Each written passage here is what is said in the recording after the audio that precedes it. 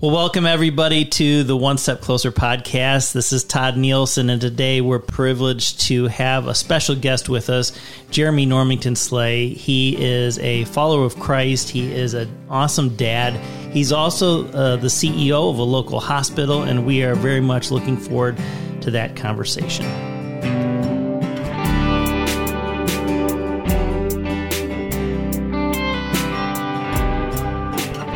Hey, Jeremy, it's so good to have you. Thank you for being here, man. Thanks for having me, Todd. Yes, we've been looking forward to this time. I'm also here with Spencer Eller, who is our sound engineer. Hey, Spencer. And today we just want to take some time to get into who is Jeremy Normington Slay. And Jeremy, you've been a part of our church family at the chapel, and you'll give us a little bit more of your history in just a few moments. But maybe to get started, just tell us about when you're not running a hospital or running your kids to some of their events. What are some of your enjoyments? What are some of your hobbies? Well, you hit it on the head a little bit. I love my job. I love my kids. I love my family. And I jokingly say when I get asked this question, it might be easier to tell you what I don't like. And that list can be pretty small. So, when I think about this, I think what I love is I love people. And so if something interests you greatly, and if it's a little unusual, I want to know all about that. If there's something I see in an individual that strikes me as unique or special or anything along those lines, I want to learn more. If somebody says something, I want to know why. And so I could easily tell you that, I like to play golf. I played college basketball and soccer. Those are fun things.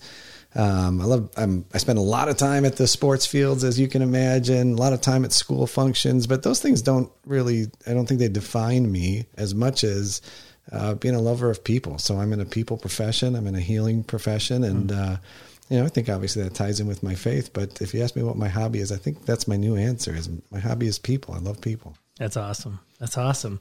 Well, as part of our podcast, we always like to kind of look into some H's of your life, your history. So we'd love to hear about that. We'll also talk about maybe some hurdles, some hardships, some things that you've been through, maybe that have helped shape your life.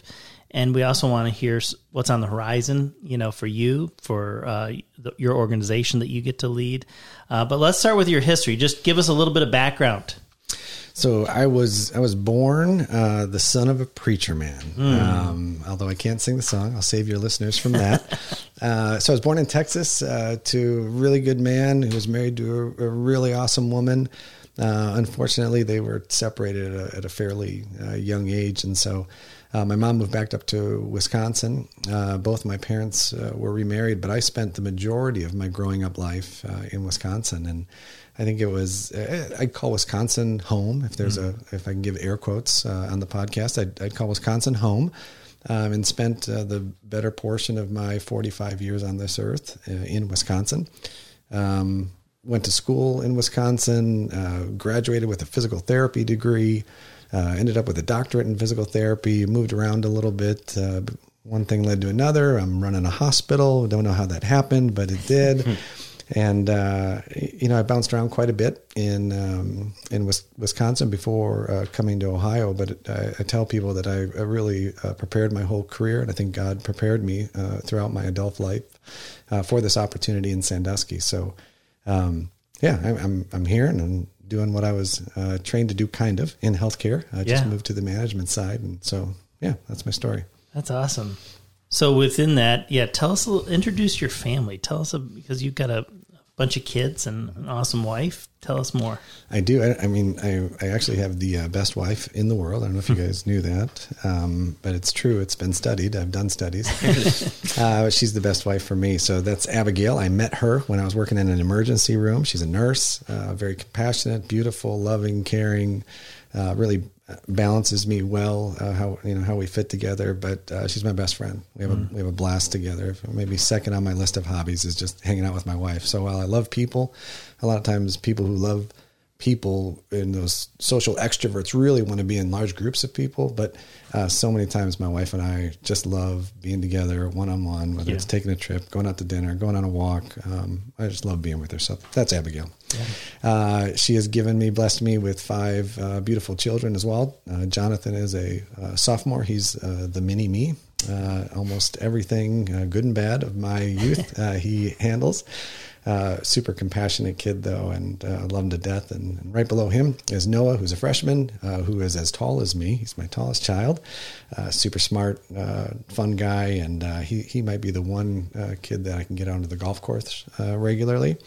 Micah's my beautiful daughter, so she's right in the middle of all these boys. She's a 7th grader, and sweet as pie. And then on the tail end, I have Boaz, who you've been talking about a lot lately in church, and my son, Titus. So 5 kids altogether, 4 boys and a girl. That's awesome. So I haven't been literally talking about his son, but when this episode was aired, we have been in a series in the book of Ruth, and Boaz is this incredible character. Yeah. And boy, as we've studied it together as a church family, it's made me realize more and more why someone would choose to name their son Boaz. Yeah. On the subject of names, Jeremy Normington Slay, you have like a hyphenated dual. Well, tell me more. Well, so I apologize to my wife and children for that. But the reality is, I told the story about my parents being separated and both remarried, and I got 2 great dads. I got 2 great moms, for that matter, but I got 2 great dads. And so Lamar Slay is my biological father. John Normington is my stepdad.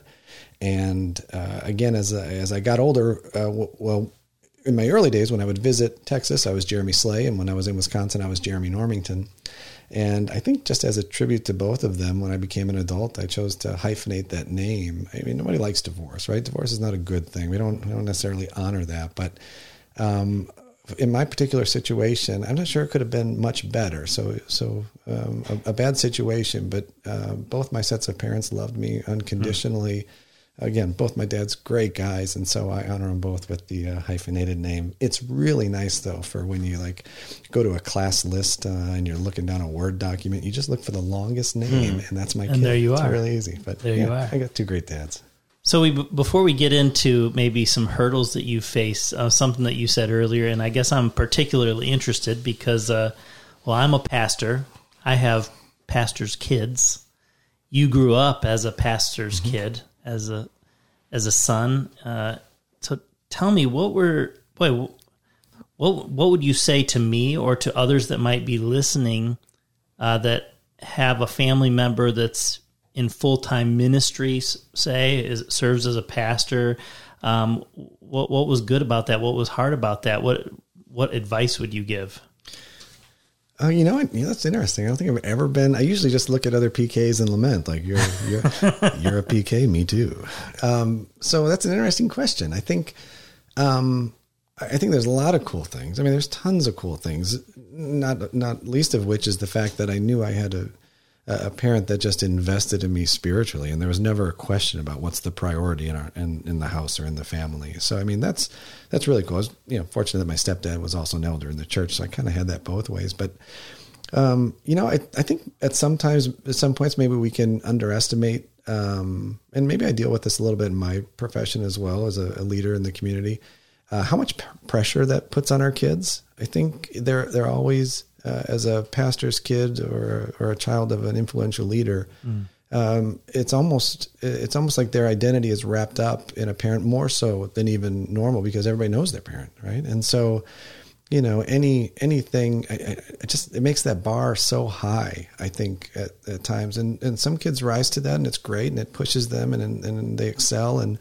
other kids that, it's just maybe expecting a little too much. So I think a recognition of that and a realization that all of our kids are unique individuals with unique talents and abilities, and really spending the time to understand them and what are their struggles, what are their passions. But yeah, I think that bar can be pretty high when you're a preacher's kid for sure. Yeah. So just to be cautious about not inflating that or highlighting that so much so that your own kids don't feel like they can ever live up. That's good. Absolutely. And I guess, in a lot of ways, I mean, when you're, like you said, whether it's leading a church or an organization, anything where you're known in the community, so you face probably some of those same feelings, or that's the CEO's kid, or exactly. And a lot of preconceived notions come with that. Now, I'm the kind of person that's never been a stranger. I'm an open book. You can ask me any question that you're willing to air on this podcast, and I'll answer it. But the other 6 individuals in my family maybe don't have that. So you got to learn to balance that, and each one of those little kids is an individual, and sometimes it's great to have a dad who's got this type of job, and sometimes it can be a little challenging. Yeah. Tell me more about your job. CEO I suppose it can mean a myriad of different things depending on the organization. Tell me a little bit about what's a normal week look like for you. So a normal week, it's interesting. I send out an email every Friday to all the associates across the health system, and it's something I've done, for the last 15 years as my CEO career has been ongoing. And every once in a while, I take a screenshot of my calendar and I send it out. And there are times where I can have, especially when I was, a little younger in my career, I would have 90 to 100 meeting blocks with something in them in a calendar week. Wow. And it can be almost overwhelming at times, but variety is the spice of life. And so almost no 2 days on my schedule in any given week, and maybe even in any given month, look alike. So I can go from meeting one-on-one with an individual employee or patient or community member to having a board meeting with 40 board members to speaking to 100 plus leaders to doing employee forums for 2,200 individuals. But when my kids ask me, what do you do? I usually try and say my job is to remove barriers to allow clinicians to practice medicine. And I mean, that's kind of what I do. I'm there to serve. I'm not generating revenue. I'm not making any money for the hospital. I don't get to bill for my services, so to speak. So my job is to help those folks who are doing that, who are really doing the healing, the procedures, the operations, whatever it might be, to help them do their job in the best way possible. And I do that often by trying to remove barriers to practice medicine. Yeah. Wow. It's great. And do you find, Jeremy, maybe give us a little window into your faith journey, because one of the things I'm wondering about is how faith and science, faith and medicine, faith and leading a large corporation, a hospital, how do you see those two things, coming together? But give us the short story on kind of your own spiritual journey. So I'll take that in 2 ways. First of all, I'll say that when I interviewed here in Sandusky at Firelands, I let my board know, I was very transparent that I think the best leadership book is a Bible. And that if you want a leader who adheres to those types of principles and beliefs, I'm your guy. But certain cultures aren't that way. And so on the leadership side and how we conduct ourselves, I mean, there's no better book than the Bible. You asked the question about how do science and the Bible kind of work together. It's interesting. Our small group, we have a chapel small group. We just went through this question as one of our Sunday night topics. And what we did is we really started with the fact that are we all on the same page that this Bible is God's completely true and accurate word. In our small group, we had to decide that we all agreed that the Bible was God's perfect word. It's 100% accurate. It's 100% true. And if that's your basis, it answers a lot of the questions for you. But I would also say, I am someone who's not afraid to say, wow, there are just things outside of my comprehension. In my job, I'm rarely ever the smartest person on any particular topic. I mean, I'm literally working with neurosurgeons, right? So I'm rarely the smartest person. So for me to think and understand the fact that there's something I don't understand, but I still have to work with these, circumstances is not abnormal. And, I've always said if God was big enough, was small enough that we could be fully understanding him or putting him into this little box that we can comprehend, then he wouldn't be big enough for us to worship. So as long as we as Christians are stating that the Bible is the absolute word of God, then I think that answers a lot. And if you come into an interaction with someone who doesn't believe that, well, then you don't have to get mad at each other. It's just we're operating on different truths. And of course, we're going to come to different conclusions. So I will put my money on the Word of God, and we may differ in some areas. But I think if you really look at a lot of those issues, there's a lot more areas for agreement than disagreement. And again, I think that foundation of what I base my information on is the Word of God, and that kind of takes a lot of the gray out of it for me. Yeah. I can't remember who specifically said it, but there's a quote that says something to the effect of, science is just man's attempt to discover all that God already knows. Mm-hmm. So that we don't have to be afraid of science because it's going to point us to how actually God created and made us. Yeah. And so do you ever find, like you said before, obviously when you come at something with a Christian worldview, you are coming with a certain set of understandings and some philosophical differences, perhaps in someone else. And you said before, of course, people will come to then different conclusions about certain things. Do you ever find in leading at the hospital, how do you handle when, say, your philosophical views and your values, do they come into conflict with, perhaps someone else's, or the way that somebody else wants to move things forward? Or so it's a fair question, and I mean there are probably few beliefs that are so held fast that I would be asked to compromise those and sear my conscience in the course of my day-to-day life.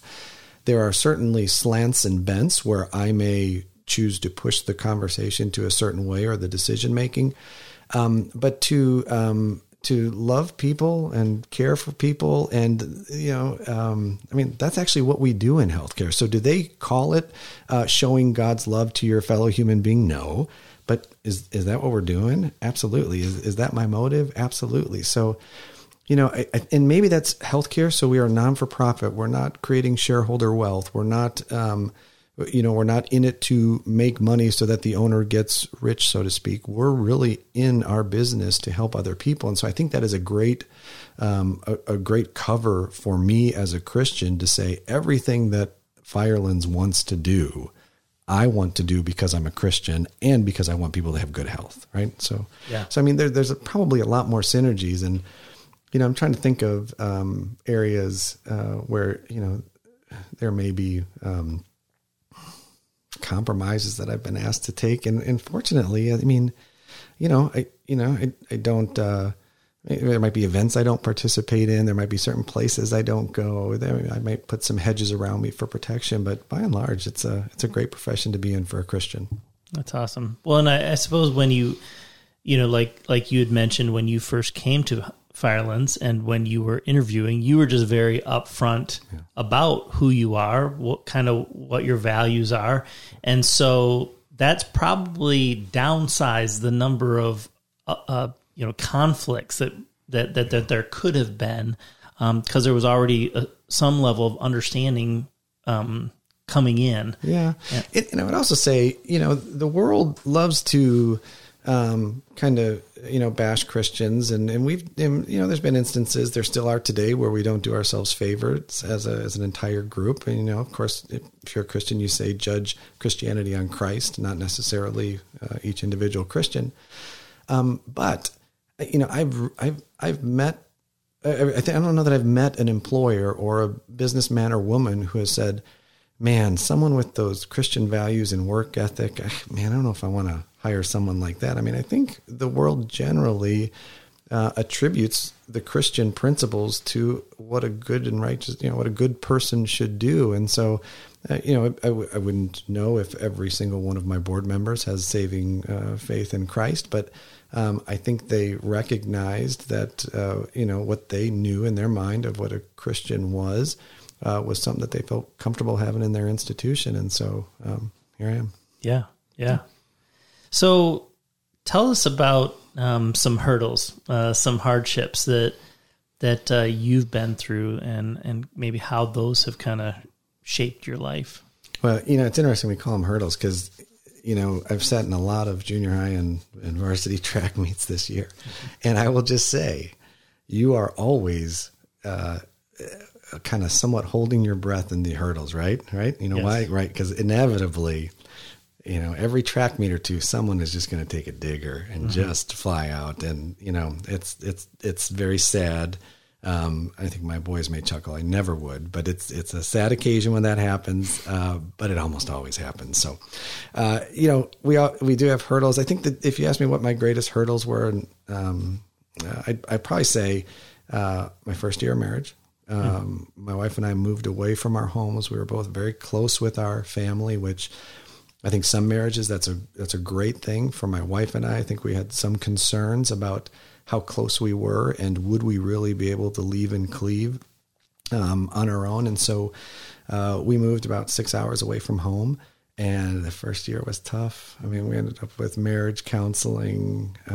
We fought a lot. It was just not the happiest of homes. Now, I mean, we had good times as well, but we really struggled. And like I said, ultimately we got some counseling and we worked through it. And I guess we made up enough to have 5 kids. So it worked out, but that was a tough year. I mean, it really was just trying to understand who is this person that we believed God had brought us together with, and how are we going to function in a new way as a combined unit. So that was a tough. I think the second toughest, and the second one may actually be the toughest time in my lifetime, was when we were pregnant with our son Titus.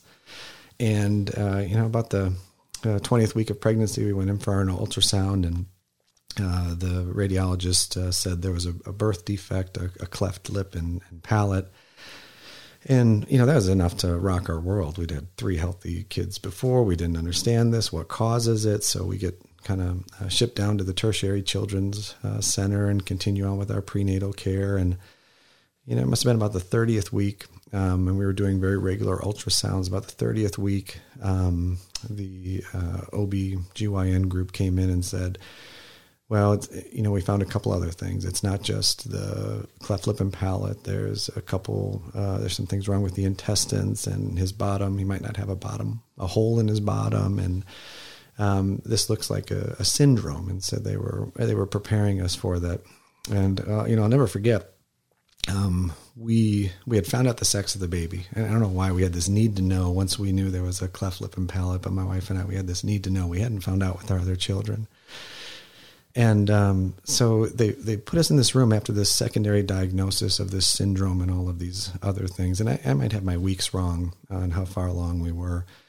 But they brought in a genetic counselor, and I think we were told it was like a counselor or a social worker. And so we're prepared to have this conversation kind of like of coping and resources. And we were in a very liberal city at the time, academic medical center, and the counselor came in and started talking with us about our options in the pregnancy. And,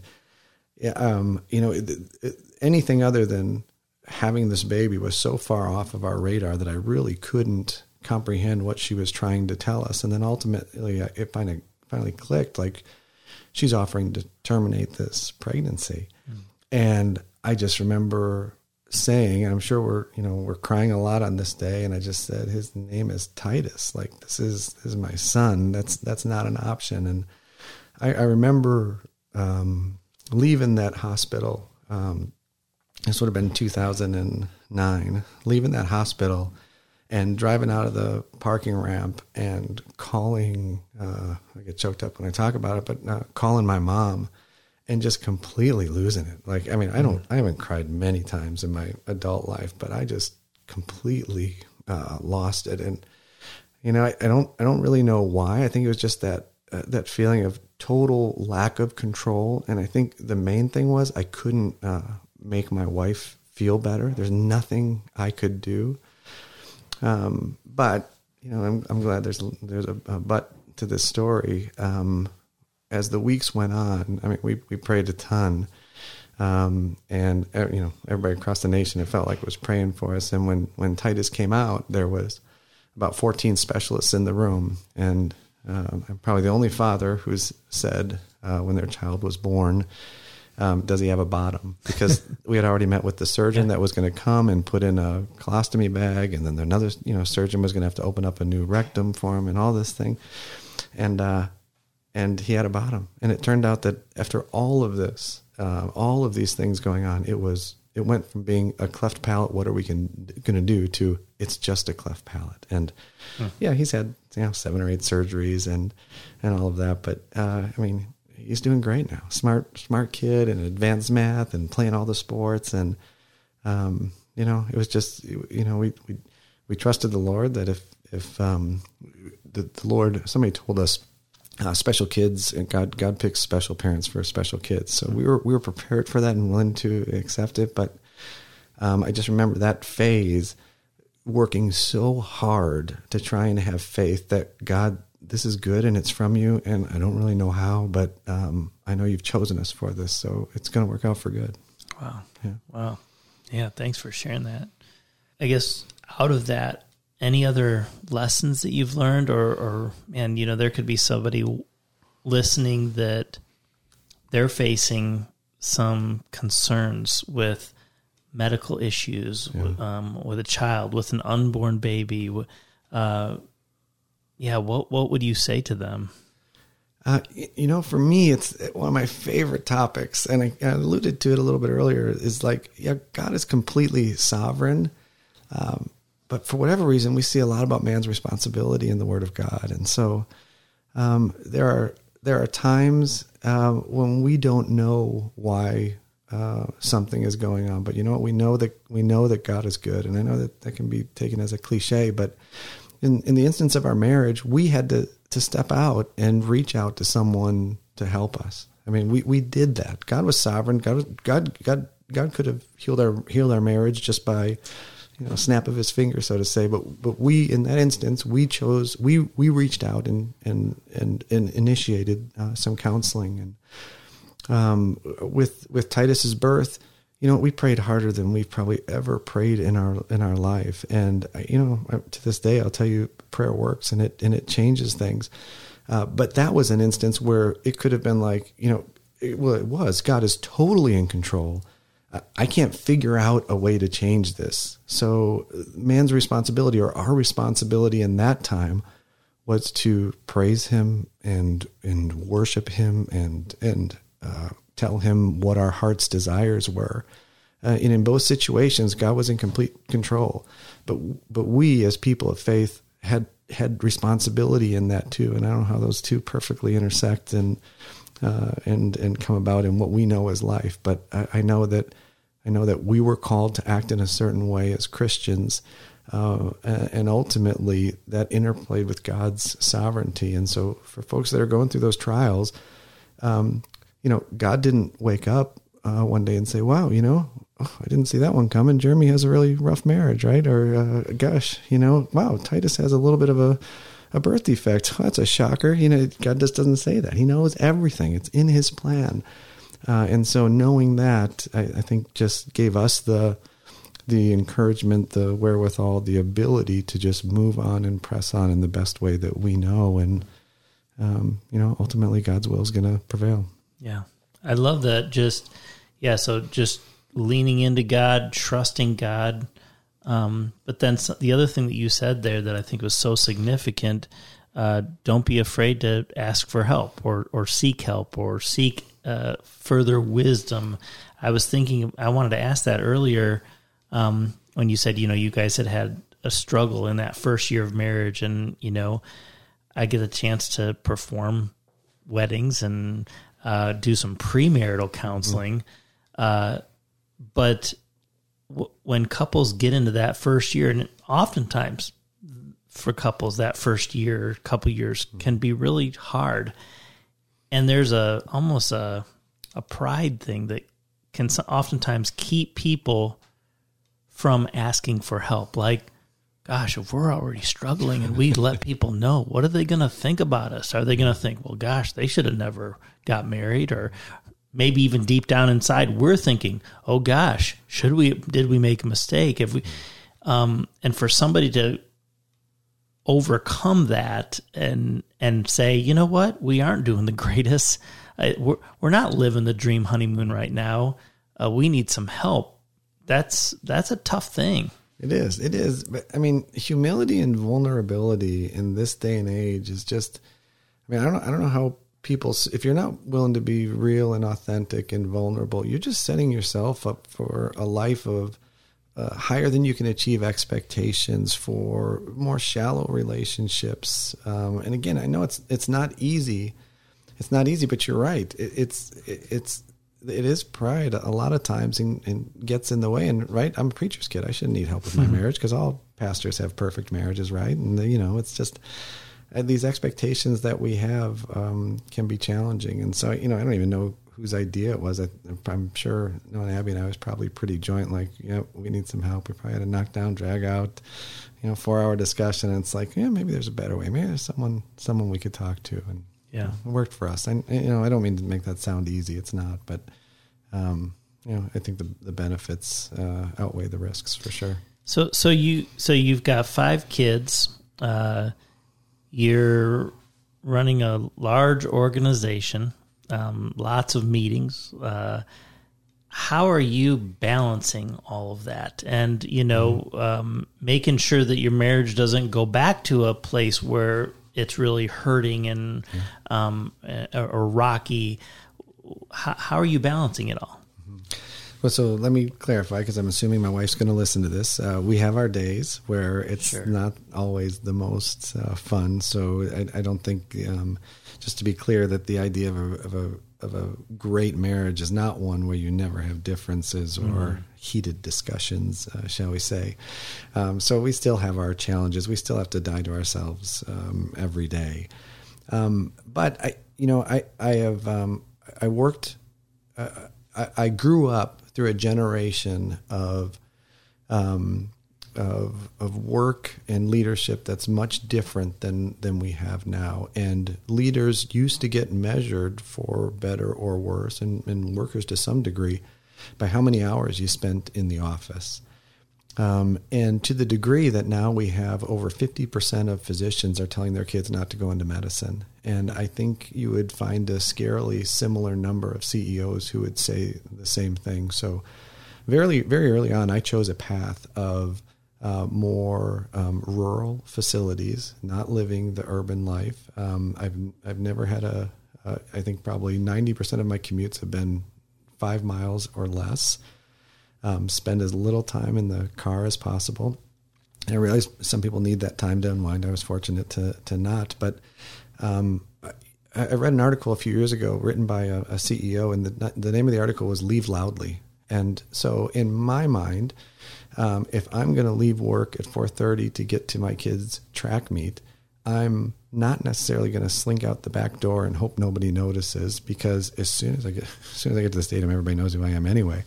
But I'm going to leave loudly and tell my leaders, especially those leaders with children that are still at home, you're not getting these days back. So go out. And you know what? Our community, you're a leader at this hospital. Our community needs to see you out in the organizations. Our community doesn't give us any kudos if you work a 70-hour work week. And so I will say I have spent a lot of time working on being very, very efficient at work. To try and maybe do in a faster time what takes others more time, because I do have so many demands outside of work. But I also see it as part of my job is to be in the community, to be a good citizen, and all of our leaders. We have community service as a goal for our leaders at Firelands, and I take that to heart. So if there's a night meeting, and it's there's 3 of us that are executives at the hospital, and we're on that night meeting, we will have the conversation. Who needs to be there? Can one of us do this? Does anybody have any events that they need to get back to, or a spouse that they haven't spent enough time? And so I got a great group around me. But that balance is so huge because, again, I probably never stop. There's probably not a lot of time that goes by where I'm not thinking about something at work. And yes, I'm attached to the phone, so I'm checking emails at all hours, but there's, like I said, I've never met an octogenarian who says, I wish I would have just spent a little more time in the office. I never heard that. I don't think I'm ever going to, no, you want to spend more time with your kids, with your grandkids, with your loved ones. And so I've really tried to structure my leadership style towards that and use that as a pro and not a con.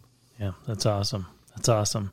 I think you're attempting to do it a little differently than perhaps people in the past, and perhaps people even right now that are listening. And it's challenging to think that way in a good way, to say, man, I've got to do it differently.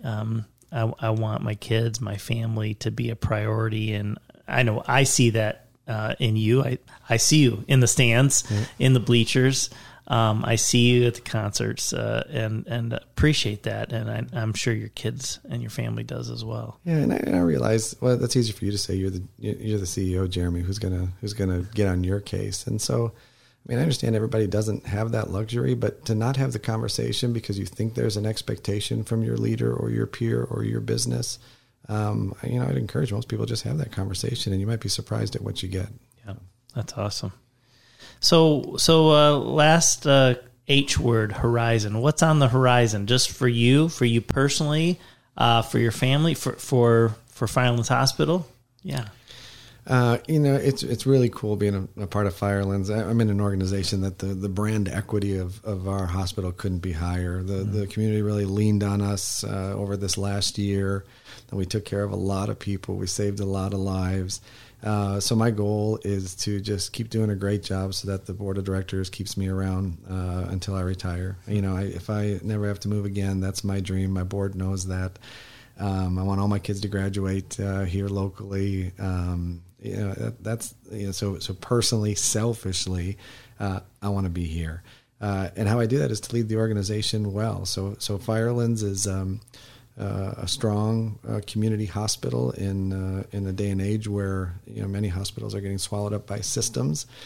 And I've worked with the systems, and they provide a lot of good, but Firelands' clear goals and initiatives are to stay an independent, locally governed institution that is improving people's health. So I think you'll see in our future more of a focus on outside of our walls. So many people refer to Firelands as FRMC, Firelands Regional Medical Center, right? And it is my mission to change that. Because I think that so limits. We're so much more than our medical center. We are a physician group of 50 plus physicians. We are a community servant. We're a community asset. Anything that we own is owned by the community. So us thinking about how do we move health outside of the walls of the medical center? How do we keep people healthy? Instead of providing sick care, how do we provide well care and keeping people out of the hospital? What's the new business model that achieves that? We're building a new building on Columbus and Perkins. In the Perkins Township. And much of that goal is to say, we want to keep people healthy outside of hospital admissions, and the new facility should be able to do that. So from a personal life, I want to be here. I want to continue coaching youth soccer. I want to get bleacher butt after 4 hours in a basketball gym. I want to watch my daughter grow up and start dating when she's 28. I want to... and enjoy everything that Sandusky and the entire region really has to offer. And to do that, I just need to. I'm in a bit of a challenging environment, but it's a lot of fun at work as well. And so, that's my horizon. That's awesome. If there was one thing that you wanted to say to those that are listening, the whole purpose of this podcast really is to help fulfill the mission that we have as a church, to help people move one step closer to God and to each other through Christ.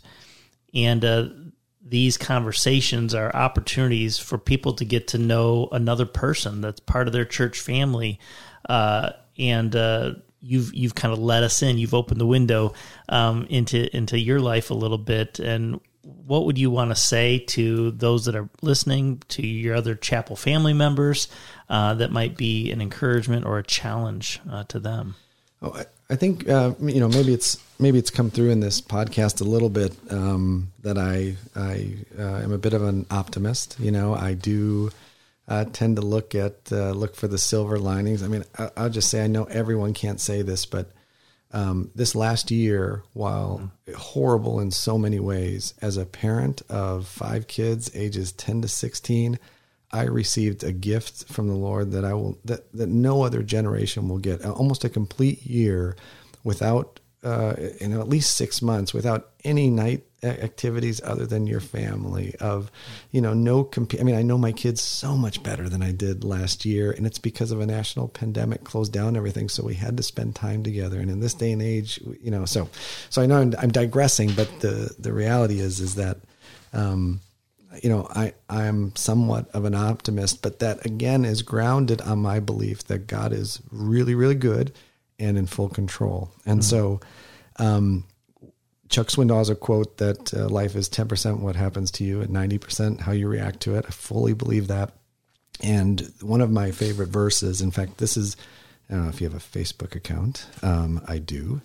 When I first put up my Facebook account, I put the verse Psalm 16:6 as my verse. So I've got my Bible here, and I just want to read a couple of verses out of this. So this is Psalm 16, and so David is no stranger to challenges, right? Like David had his fair share, and he had his fair share of sins, and he had, Saul trying to kill him, and Nathan had to bust him out for all the bad things that he did. So he had quite a few struggles, and many commentators believe that this psalm was actually written, kind of during some of his trials, almost like he's trying to talk him into some of these truths. So Psalm 16, verse 1 begins, "Keep me safe, O God, for in you I take refuge. I said to the Lord, you are my Lord. Apart from you, I have no good thing. As for the saints who are in the land, they are the glorious ones in whom is all my delight. The sorrows of those will increase who run after other gods. I will pour out their libations of blood I will not pour out their libations of blood or take up their names on my lips. Lord, you have assigned me my portion and my cup. You have made my lot secure." And so this is the verse that I love. Verse 6, "The boundary lines have fallen for me in pleasant places. Surely I have delighted. I have a delightful inheritance." So the verse, the way I learned it was the lines have fallen unto me in pleasant places. And it's kind of this discussion of life is good, but it's so much more than that, because David realizes that those boundary lines of his life, the ins and outs of his circumstances, what has been given to him, even in all of his trials and tribulations, they're good because they're from God. And we know that every good and perfect gift comes from God. We know that all things work together for those who love God and are called according to his purposes. And so, sometimes we fake it till we feel it, right? But ultimately, God is love. He cares for us. He is good to us. And this life we have is good because it was created by him. So that's my encouragement, is that wherever you are, the lines have still fallen to you in pleasant places. Wow. That's a good word. And I can tell you're a pastor's son. But you know what, Jeremy, I, for one, am really grateful that God has placed you, not necessarily in a church as a pastor, but as just a follower of Jesus, but leading an organization in the community that can do so much good, and to know that it's being motivated and led by somebody that is being motivated and led by Jesus. Yeah. And so thank you for who you are. Thank you for the impact that you're making. We're so glad that you and your family are both a part of our chapel family, but also a part of this community, and making a difference, making an impact. And it's been wonderful to have this conversation with you today. Thanks for having me, Todd. Thank you.